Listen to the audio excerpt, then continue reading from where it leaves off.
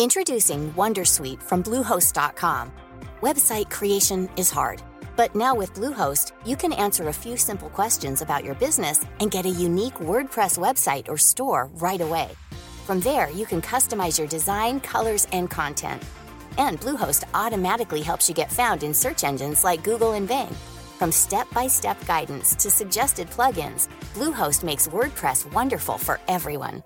Go to bluehost.com/wondersuite.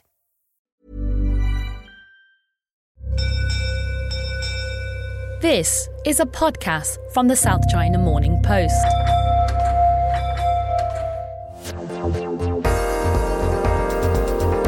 Hello and welcome to the US-China trade war update with me, Finbarr Bermingham, on the political economy desk here at the South China Morning Post in Hong Kong. We took a week off last week and came back to find out that they'd only gone and signed the world's biggest trade deal, the Regional Comprehensive Economic Partnership, RCEP, RCEP. Call it what you want, but it's made headlines all over the world, which is kind of weird for me as one of the few to have been following the dozens of rounds of negotiations, to have written at least 3 times over the past 6 years or so that its signing was imminent. But there we go. China's first big multilateral trade deal. Yes, it's a fairly shallow agreement by modern standards. No, it's not as high calibre as the rival deal, the CPTPP, but it has big symbolism for China.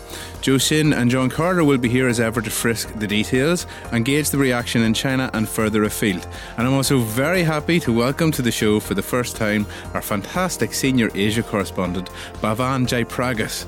Bhavan has been another one of those who have been following this deal for years, and he's going to explain to us the reaction in ASEAN and around Asia, as well as some detail on how getting this thing ratified may not be a walk in the park. Don't forget, China has fallen out with a number of the members, most recently Australia. You've also got Japan, Korea, Malaysia and so on in there. It's not going to be simple. Plus, in some very special bonus content, I splurged 400 Hong Kong dollars on the new Barack Obama book so that you don't have to. What does he say about China? What does he say about trade wars? I've already been through the index, so you're going to find out soon. See you on the other side. We're back in the studio this Friday. Zhou, John Carter. Great to be back at SCMP HQ. And just to add to the alphabet soup of the day, the big news this week has been the Regional Comprehensive Economic Partnership being signed last weekend. That's RCEP or RCEP to the uninitiated. It's the biggest free trade deal in the world in terms of the geography and the GDP covered. 1/3 of global GDP, 1/3 of the world's population is part of this, including China. John, this was obviously breaking news last week. It wasn't really that much of a surprise. It had been well telegraphed, but have you been taken aback maybe a bit by the international reaction to this deal, especially in the US? Not taken back, but I think it serves as a wake-up call to the United States that if it wants to participate in world trade on an equal footing, that it needs to get involved. I mean, this is 15 nations. RCEP is 15 nations, as you say, 1/3 of the population of the world, 1/3 of the world's GDP, all saying, let's lower tariffs, let's increase our trade.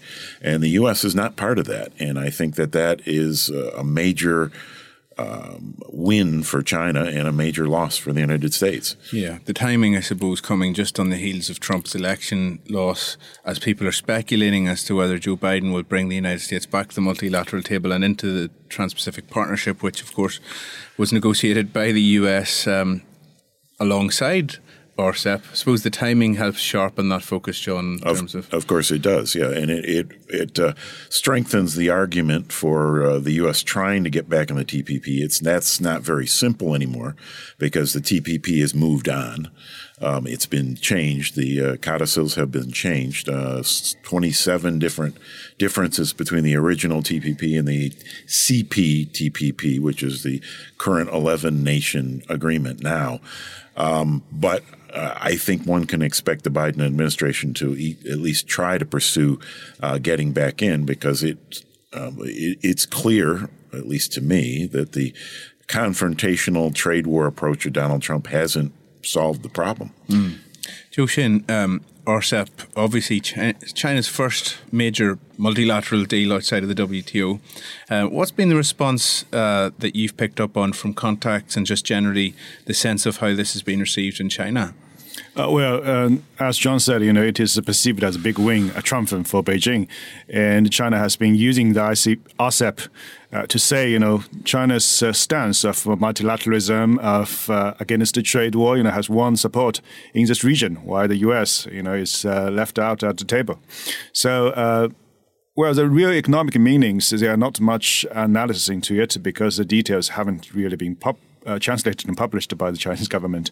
But the significance of this deal, RCEP, is in terms of strategic and narrative.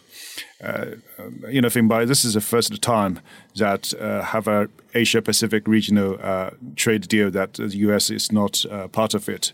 It's hard to say that China is leading it. China certainly is not the most important player in this deal. But the important thing is that there's no U.S. in it, so China can potentially fill the void left by U.S. in terms of this leadership, regional trade leadership. Yeah. So this is very important, and also it fits into Beijing's strategy or Beijing's vision of the future world. As I said before, if the coronavirus is going to fragment the world trade system into three blocks, the US-led one, the European one, and Asia one, China is really hoping that it can be deeply embedded in the Asia one, which can be developed based upon RCEP. Mm-hmm.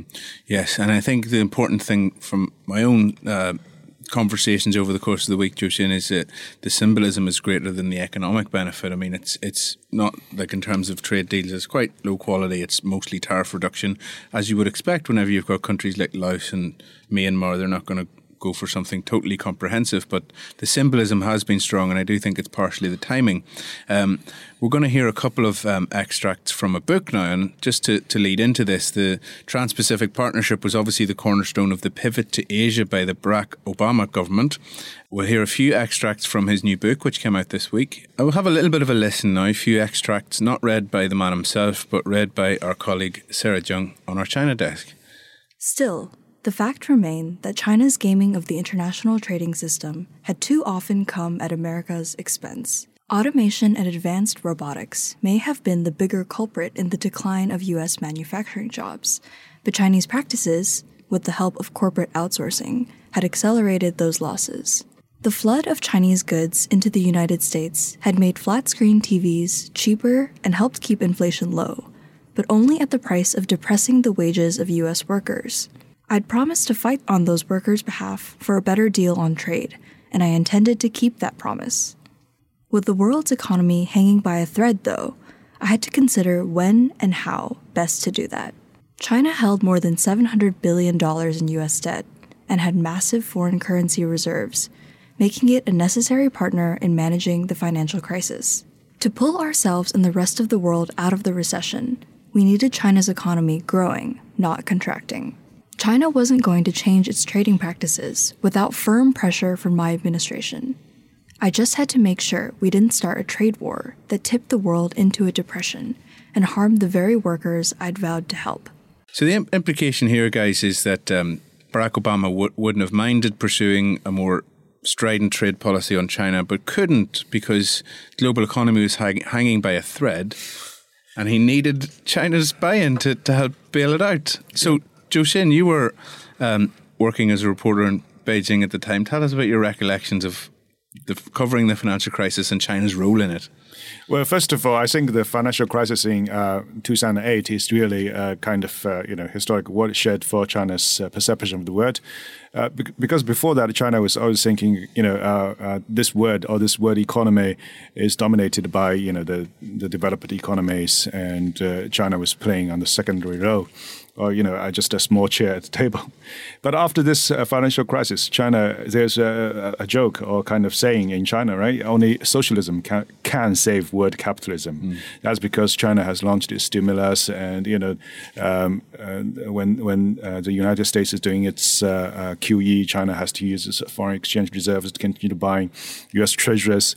And when the European countries were in trouble, these even Greek, officials coming to Beijing to Beijing to bail them out, help, hand out cash. And this kind of thing really shore up Beijing's confidence of its role in the world, and also, more importantly, shore up Beijing's confidence about its economic growth model. As Wang Qishan famously pointed out, for a long, long time we have been treating you as a teacher, and now it seems the student had clevered the teacher. So this is I think this is still the perception in Beijing today, that China's development model not only is suitable for China, but also has its value for the rest of the world. And it's reinforced what we've seen over the last recent years, where China's become more forceful. It's not really taking a back seat anymore. And do you think you can trace that all back to this episode? Yes, because one assumption or perception from the financial crisis for China is that the global capitalism system, the US-led global capitalism system, is in relative decline, and the economic gravity and the financial power is shifting to the east, to China, to Asia, to developing countries.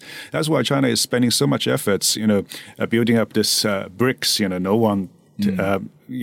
Not many people have high expectations for this, but China is still committed to this kind of group, to this kind of idea. And China was doing this Belt and Road, and China is becoming more committed to regional economic integration. RCEP, yes, RCEP. Like that's all because of this global financial crisis has changed the perception in Beijing. John, you guys were both up in Beijing at the time. You any recollection of Obama's visit, but of that time in general? Is that strong memory? No strong memory at all. The focus was entirely on the for us in the reporting we were doing was on the huge stimulus that China enacted in November of 2008, 4 trillion yuan, $586 million US, which at the time was a huge amount.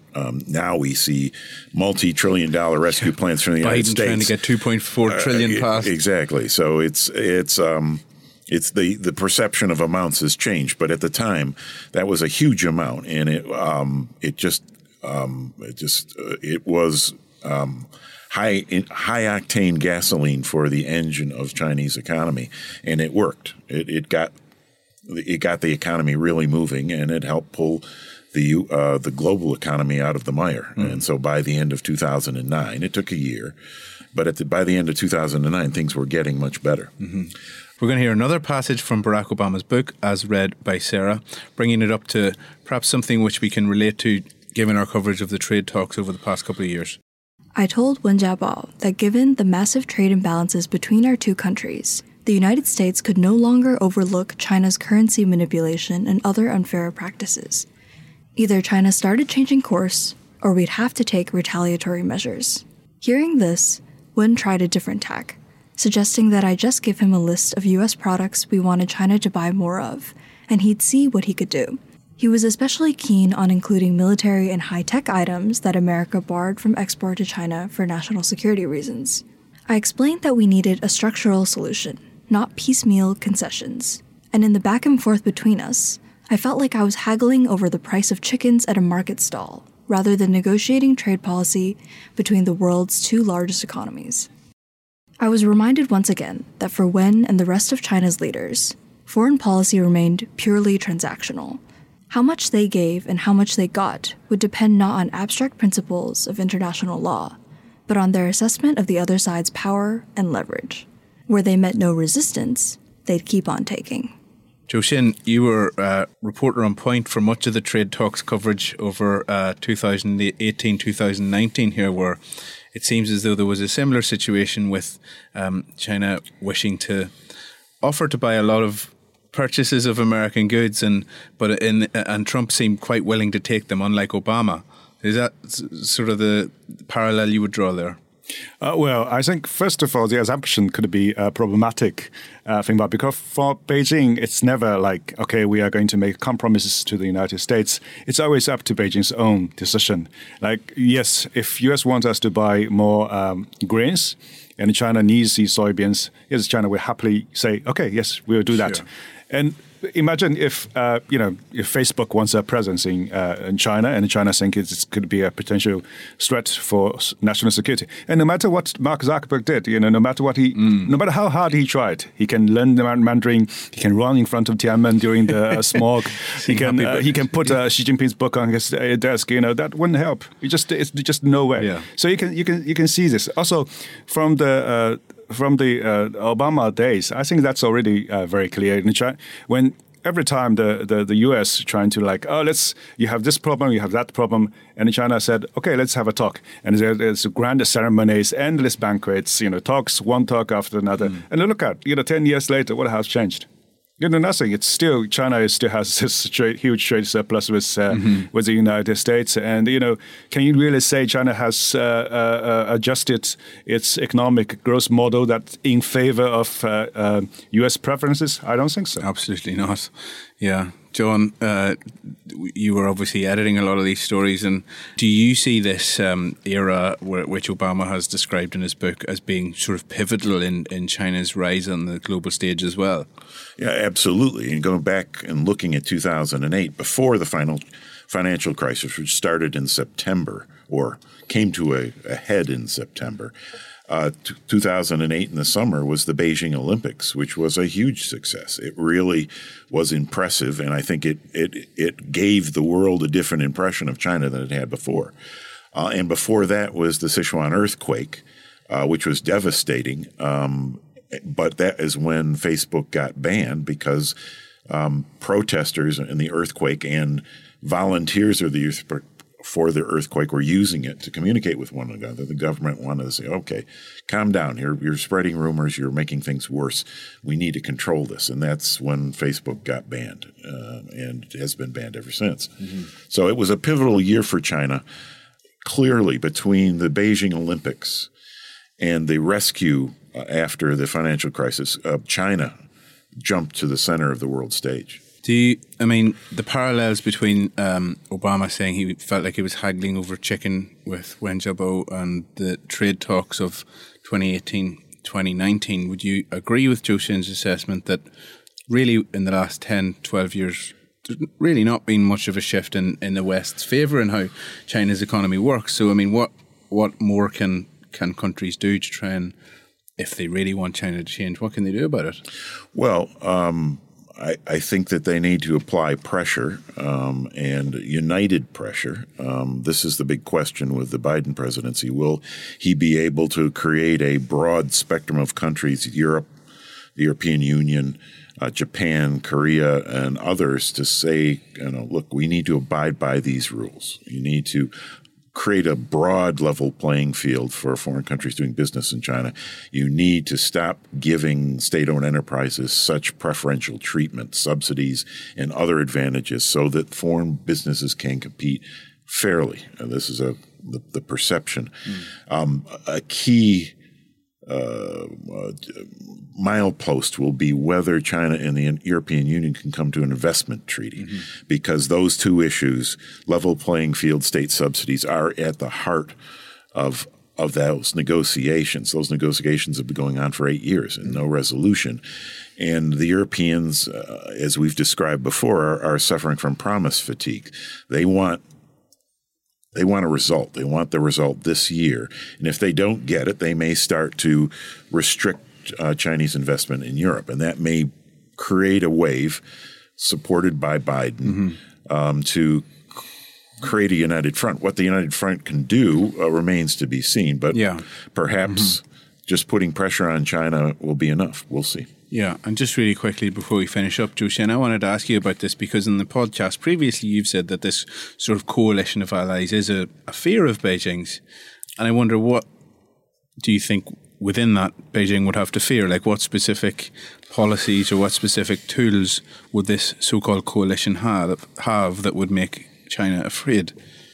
Well, I think really Beijing has nothing to worry too much about, because as one princeling said, they are analyzing what U.S. really want. If U.S. want some economic interest, want to take some money from China, I think China can negotiate the price. But if the United States is seeking regime change, as some hawks in the Washington has advocated, then China really has nothing to fear, because that's a worst scenario. You just get prepared for what will come. Yeah. So I don't think these kind of pressures will really work if it touches lines China sees as a lifeline. For instance, the state-owned enterprises. Both Brussels and Washington think this is unfair economic practices.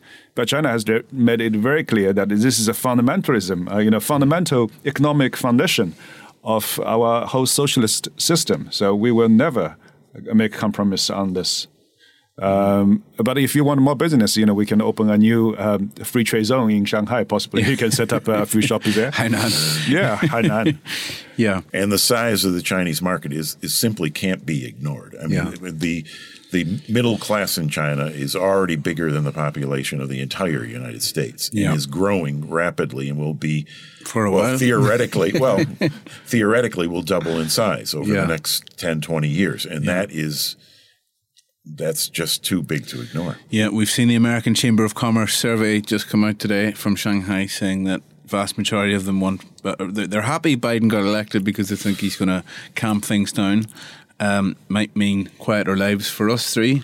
Maybe we get more sleep over the next couple of years, guys, but we'll see. We'll see. But for now, that's been best laid plans. Best laid plans, exactly. But thanks very much for coming on again today, and we'll see you all again next week. Okay. Thank you.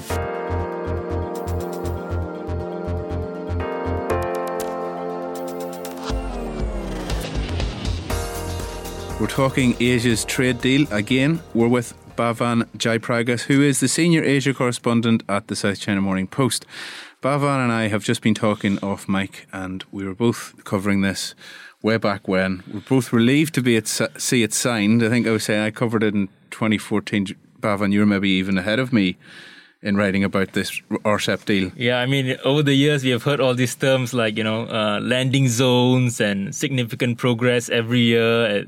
When the ministers meet, they would come up after the meetings with, statements trying to show that some kind of progress had been made. And, in 2014 and 15, I remember, that the Singaporean trade minister said they had not made progress, but they had established landing zones where the countries would, had come to some consensus on some parts of the deal. So, 8 years in the making for what is rather, it's quite a simple deal.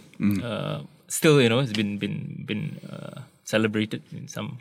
Yeah, I mean, it's this, people call it the spaghetti bowl of existing trade deals. Bring them under one umbrella and hope that maybe it leads to something more substantial in the future. Yeah, so when we did a story this week on, the likelihood of it being ratified, some of the experts I spoke to said, we should see it as a starting point for, a more substantial deal, something that meets the standards of the CPTPP within ASEAN and in its trading partners.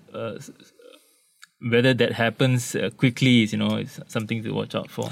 Yeah, I loved your story in the early part of this week when you talked about the challenges of this getting ratified, because, I mean, when you look at what's going on in the world, particularly in this part of the world, and you look at the countries who are in this agreement, a lot of them, the good substantial portion of the countries involved in RCEP have got major political issues with China. Right. There's obviously the long-standing issues of Japan, Korea, the more recent and very touchy issues with Australia, the likes of Malaysia and stuff. There's history there too. I mean, is it going to be as simple as just getting this ratified, or do you see this actually not happening? So that's one aspect of it, whether rough ties with China will affect domestic ratification. Not all countries need their parliaments to endorse the deal and then also implementation legislation. So not all countries, for example, Laos and Vietnam, Brunei, even Singapore, where majority ruled by People's Action Party, the government has said that they would move to ratification in the next few months. So that's not going to be a problem for this set of countries. And for the deal to come into effect, you just need 6 ASEAN countries and 3 of the outside trading partners. That's probably likely in 2020, where you have nine countries ratifying the deal. I see that happening, but apart from the China aspect, where we don't know how it will play out in Australia, where it has to go through a standing committee that looks at trade deals, and then it has to be endorsed by both houses of parliament. So that might be an issue, the China aspect. Another issue is political situations in some countries. For example, as I mentioned in my story, Malaysia, they have a government that's surviving from week to week, right? You don't know whether who's going to be in power next week. Like literally, you don't know who's going to be in power next week, because they are currently in the throes of parliament, and any bill that's defeated means the government is out. And the new guy that comes in, what does he think about RCEP? We don't know. And they will need to put in the implementation legislation to ratify the deal. So you might have the deal coming into effect with 9 countries, but not necessarily you will have all 15 countries in play when it first comes into effect. Yeah. Can I ask you, Bhavan, about the deal has been billed in the international press as very much about China. Right. It's an ASEAN founded and oriented deal. I mean, they were in the driving seat for this.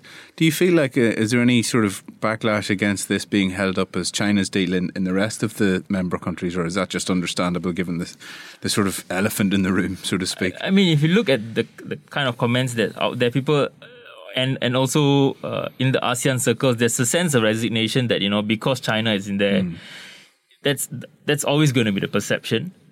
But the reality is that when they mooted it in 2011 and then started negotiation in 2012, right, it was on ASEAN's terms, right? It was, this entire endeavor was about amalgamating all the deals that they have with their biggest trading partners, right? And it serves what they like to say, what ASEAN like to say is ASEAN centrality, right? So ASEAN is very much at the center of this deal. So while they are resigned to the fact that most part of the world look at it as a China-backed deal, I think they are also quite satisfied with the outcome, right? They got what they wanted at the outset of this, What's the, again, in the American press, this has been billed as, a real wake-up call. This is the term that's being used, and John said this on the early part of the podcast, of the US's absence in Asia. Right. Is that something that people are talking about on your beat?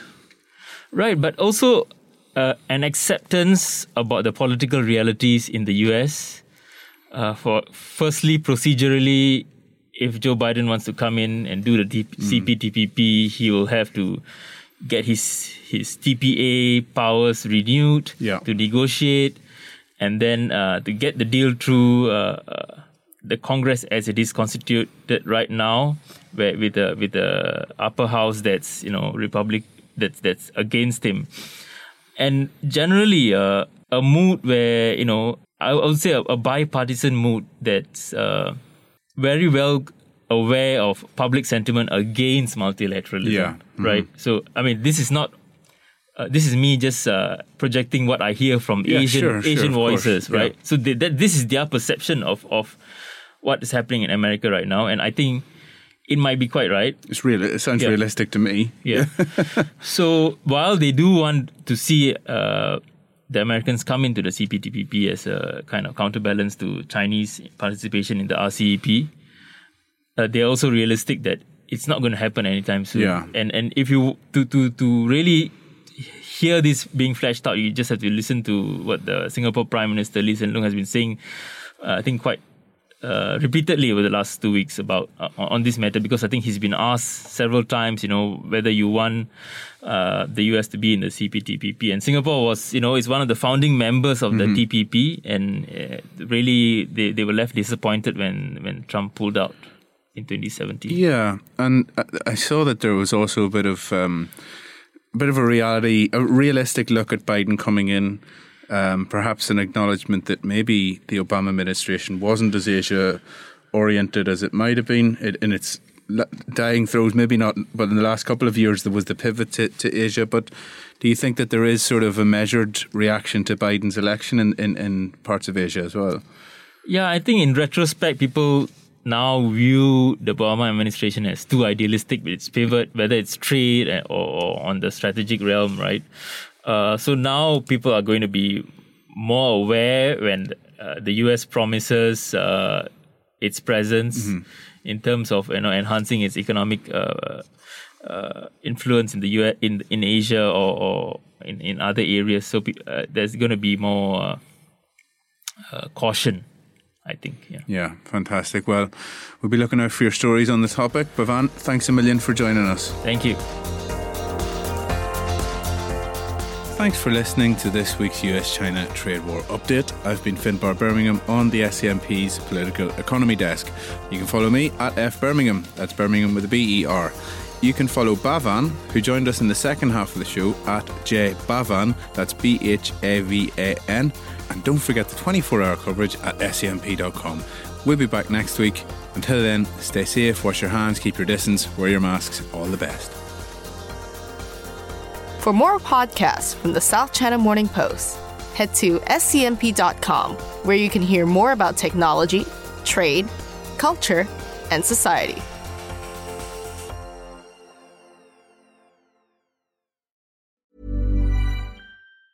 Tired of ads barging into your favorite news podcasts? Good news. Ad-free listening is available on Amazon Music for all the music plus top podcasts included with your Prime membership.